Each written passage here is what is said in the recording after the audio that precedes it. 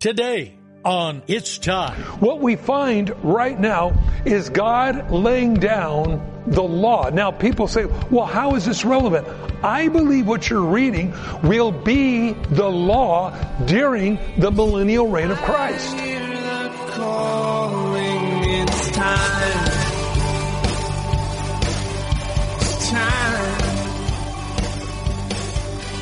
It's time. Welcome to It's Time, the daily Bible teaching program of Mike Kessler, pastor of the River Christian Fellowship in Twin Falls, Idaho.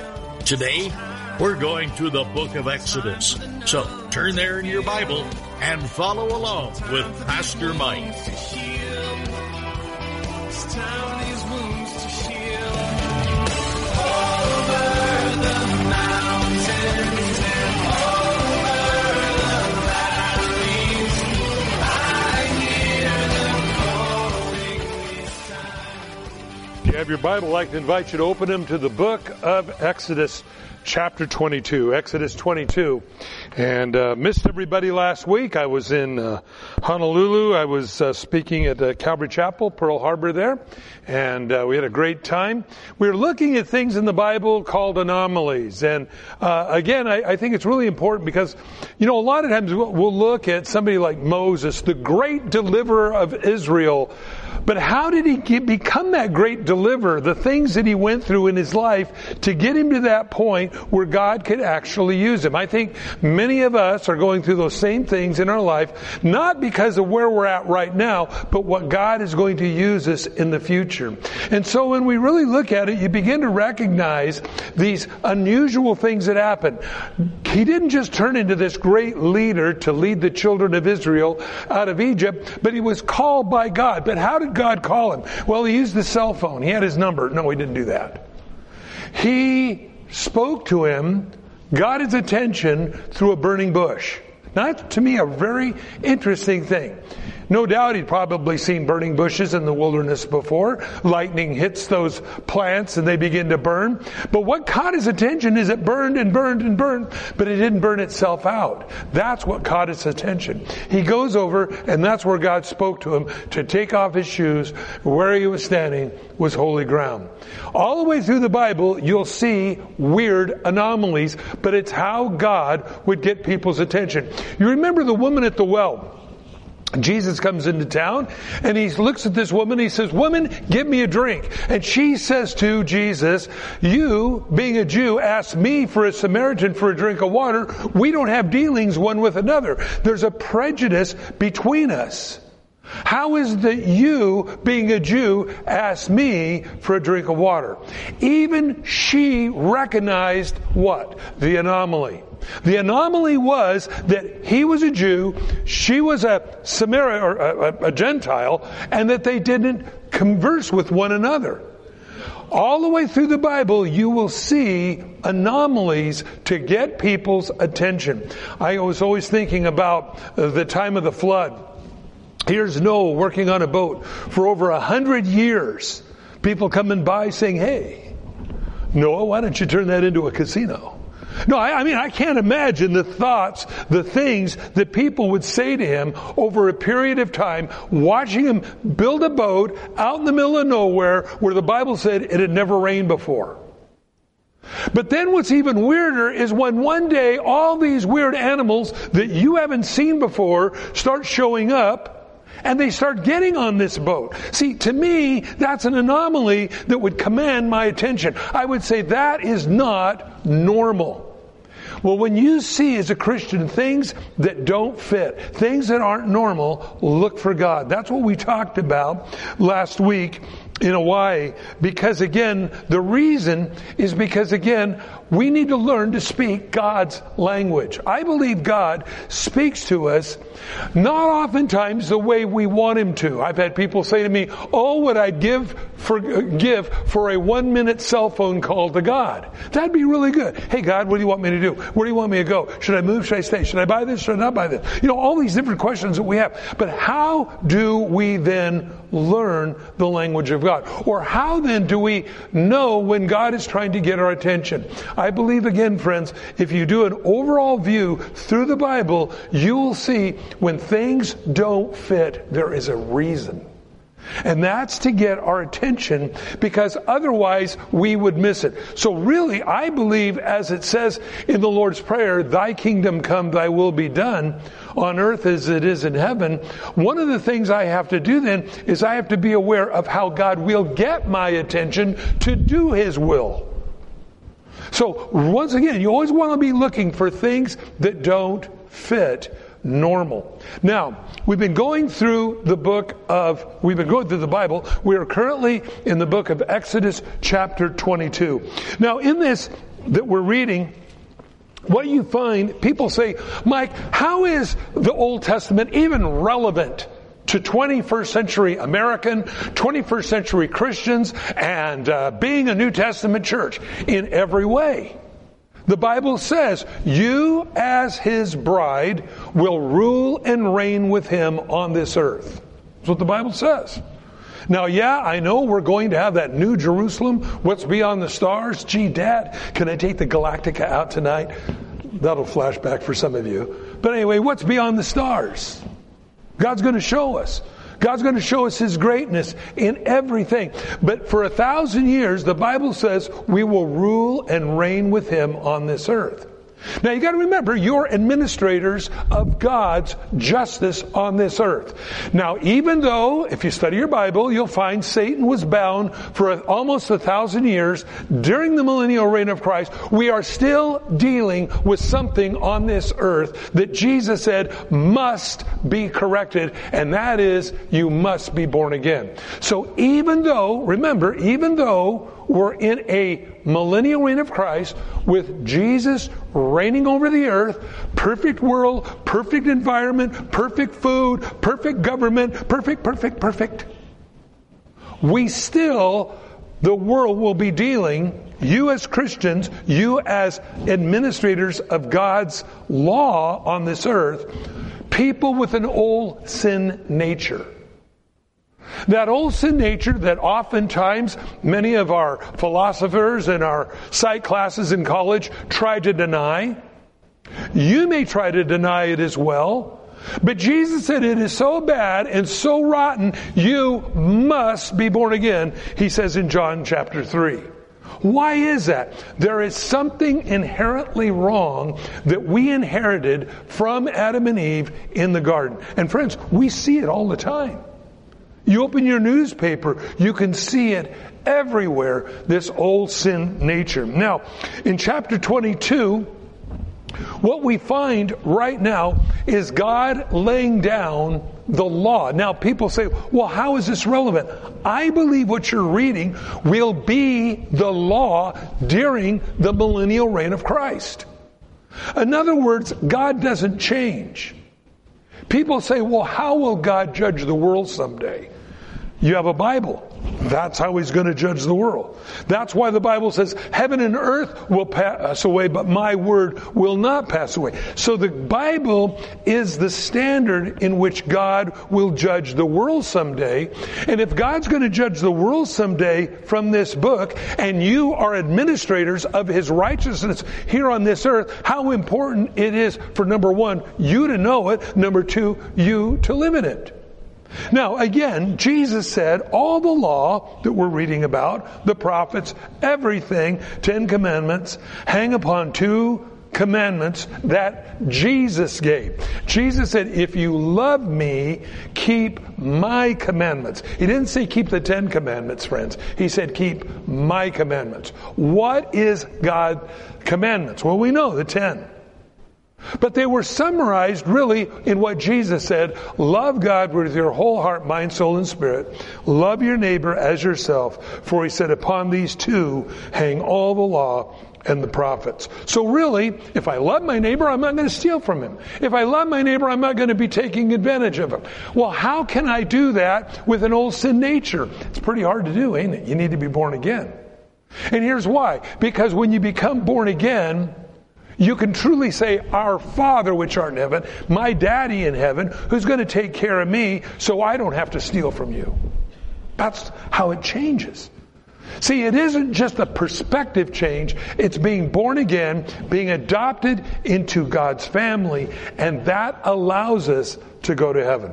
Well, let's pray. Father, as we go to your word today, we just ask you that your Holy Spirit would speak to us, cause us to become aware of your presence in our life, and that nothing as your child comes to us by accident, but by divine appointment.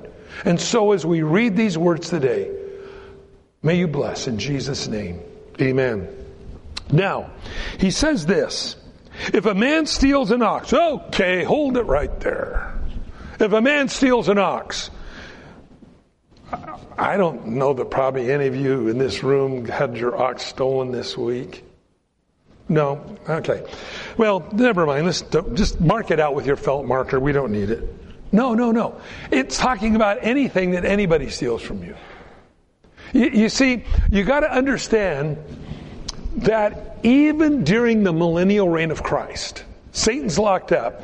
People that the people who did not take the mark of the beast, that go into the millennial reign of Christ, we will be ruling and governing over, making sure that all things work the way they're supposed to. If anybody steals, this goes back to that old sin nature. Man, I'll tell you, we got one. And I'll tell you something, your kids have got one too. Yeah, you know what's interesting about children? Have you ever noticed that? You see, they're not real polished in hiding the old sin nature yet. You'll go into the kitchen and you see where they pulled out the little drawers in the kitchen cabinets, their little stairway to heavenly cookies. And you walk in and you'll say, "What are you doing?" And then we'll look at you with all sincerity and go, "Nothing." Now, there are certain foods that I have found are better at revealing the old sin nature than others. Chocolate chip cookies are one of the more better telltale signs that your kids have been where they haven't and not supposed to have been. Because little chocolate melts, it's all over their face. And they got all over their fingers. The little drawers are all pulled out. Bags are torn. And they go, "Nothing." Really? You see, they haven't learned yet how to hide their old sin nature. And the old sin nature manifests in different ways, different times, almost continually in a child's life. Because again, like I say, they are working on the deception of hiding an old sin nature.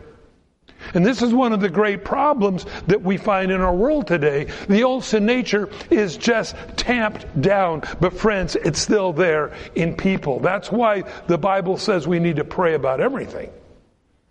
Now, I want to take people at their word. I like to take people at their word. I'm an old folksy kind of guy, raised by my parents from Idaho. All those things. I like the handshake deal, but I have found, don't let the handshake and the smile fool you. Smiling faces tell lies. That's one of the problems. And kids are really good at it. And you got to remember, the old sin nature can be summarized in a very simple term. Self-preservation. Self-preservation. Now that means I'm going to be watching out for number one. Now when we become a Christian, God then watches out for you and me, which frees me up to be about my Father's business. I can truly call him my Father because I'm his child. I have a daddy that watches over me, who's going to provide for me, all the things we need to live for him. That's a great thing, friends. But if we forget that, we snap back into the self-preservation mode. Now I'm really amazed because, again, if you want to know what it's like, if you're around children, you have children, You want to be reminded maybe why you don't want children? I don't know. But we have concepts that are so weird. Now, again, when you're traveling, I remember when I was a kid, we grew up in a time when there were no laws concerning children. There was no seat belts. I don't know if you remember, like 57 Ford station wagons, 56 Ford Chevys. You could fold the seats down, and the whole back of the station wagon. That's a weird word, isn't it? Station wagon. Anyway, SUV. Anyway, whatever you want to call it. But the seat would fold down flat, and it was just all metal. No seat belts. See, the government's trying to help you, moms and dads, separate your children. They strap them in their seat with belt buckles and everything like that. But back in those days, they didn't do that. And so it was just a free-for-all back there. You could pull your sister's hair or whatever. You could fight. You're doing all this stuff. Your parents are screaming at you to stop fighting. You didn't care because they were driving. They couldn't get you. And then Dad slam on the brakes, and then you would slide right up to the front seat. And then you find this big hairy arm come around and grab you by the head and grab you and start backing you around. I remember, true story, I don't think I've ever shared this. We're going up Whittier Boulevard in California. A cop pulls my mother over for attempted drunk driving. He says, "Have you been drinking?" She says, "No." He goes, "Why were you driving the way you were driving?" She says, "I was reaching over the back seat trying to correct my children." The cop says, "I completely understand," and let her go. She was doing one of these things.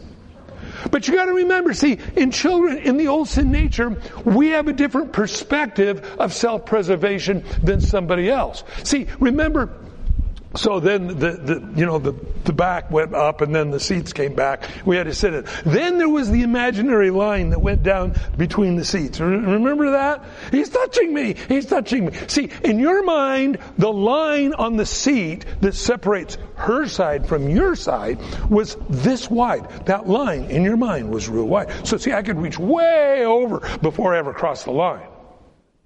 But my sister's perspective was a razor blade line. You cross that line, I have a right to pull your hair. This is just the way it works. The old sin natures, and we get better at hiding it as we get older.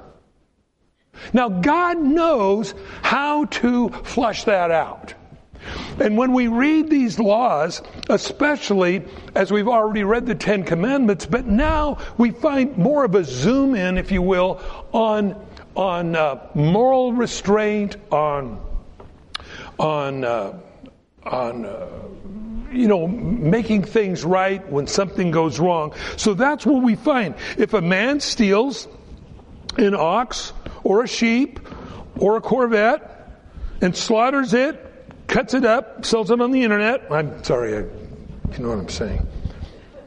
If he steals an ox, a sheep, and slaughters it or sells it, he shall restore 5 oxen for ox, 4 sheep for sheep. So 500% punishment.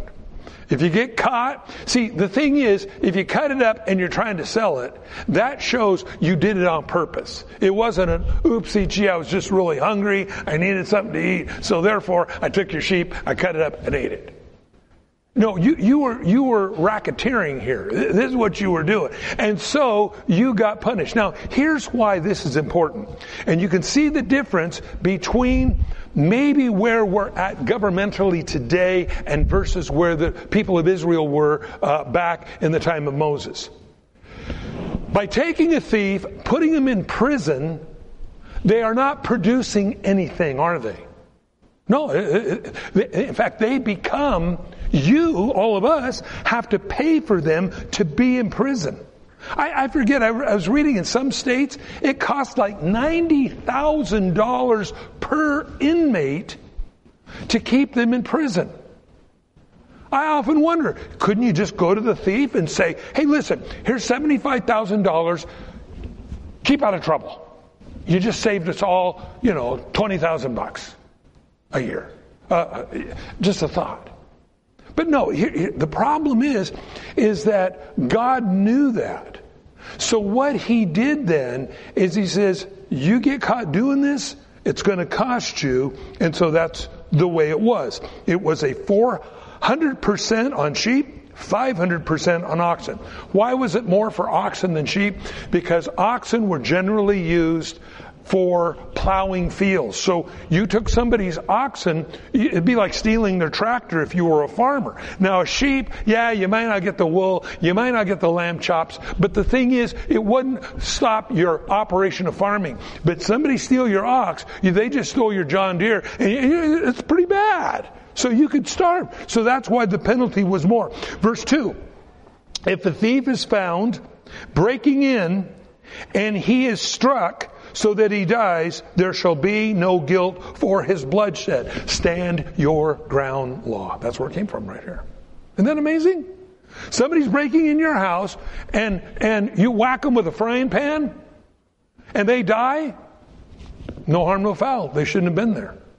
Now, see, we're having a lot of, you see, I think maybe not next Sunday, but maybe the Sunday after, I'll surprise you all with what we'll do, but we're going to get really, really relevant, okay?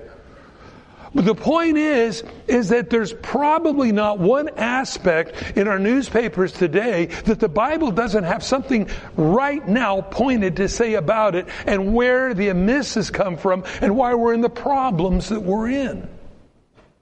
You see, in other words, our jails are overcrowded because people that steal, but rather than making them pay and correct this, they become then wards of the state, which we all have to support. Then you find this here, somebody breaking in, all these different things. Now, let's go to verse 3. If the sun has risen on him, there shall be guilt for his bloodshed. He should make full restitution. If he has nothing, then he shall be sold as a thief. He shall be sold as himself. In other words, he's going to be auctioned off. If you don't have anything, if you're stealing and you get caught and you don't have anything, the only thing you can do to make the restitution is for 6 years you sold yourself into slavery. Let me tell you, a lot of our theft in this country, a new thing, I don't know if you saw it in the newspaper the last couple of days, was the bash and grab. They just go into a store with sledgehammers and they break everything. They hold everybody at gunpoint. They steal all the jewels. They steal all it happened to a Home Depot or a Lowe's or something like that somewhere in California. They just go in and ransack the place. See, I don't know. That's a different world than I think most of us are used to. And so here you find the same thing. If they get caught and they don't have anything to pay back, they themselves then sell themselves into slavery for 6 years. That's what it's talking about.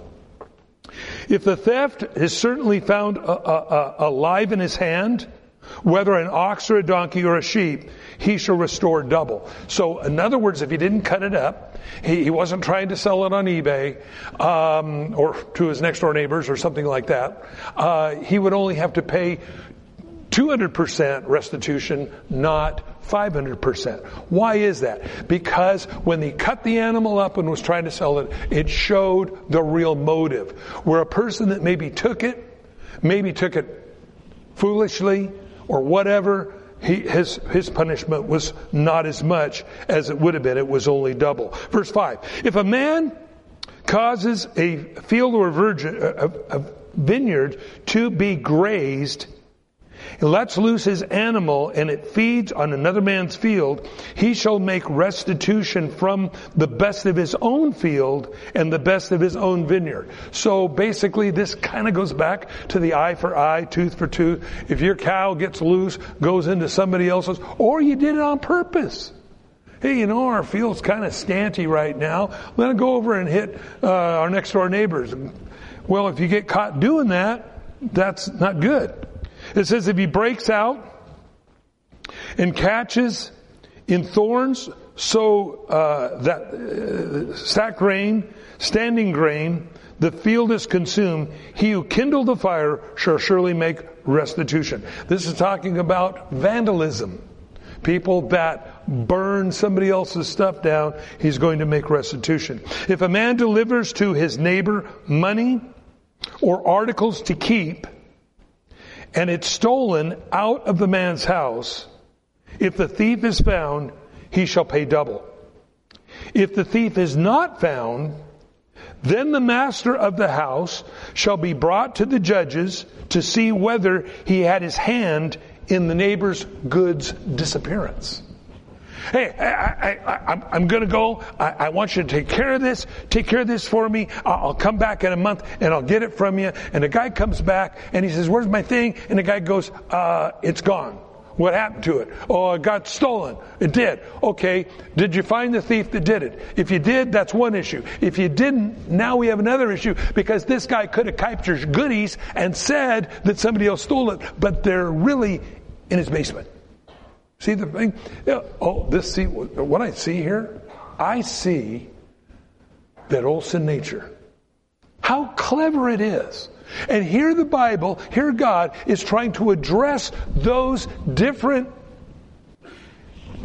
chocolate chip cookies all over your child's face, to make sure that you're not part of the scam. You're not part of what's really happening here. Thanks for joining us on It's Time, as Pastor Mike teaches verse by verse through the Bible. If you've missed a program or would like to catch up, you can do so by getting it from the It's Time podcast in the iTunes store, or by downloading it from the It's Time website at theriverchristianfellowship.com. On behalf of Pastor Mike and the rest of us here at the River Christian Fellowship, thanks for listening, and tune in next time for It's Time.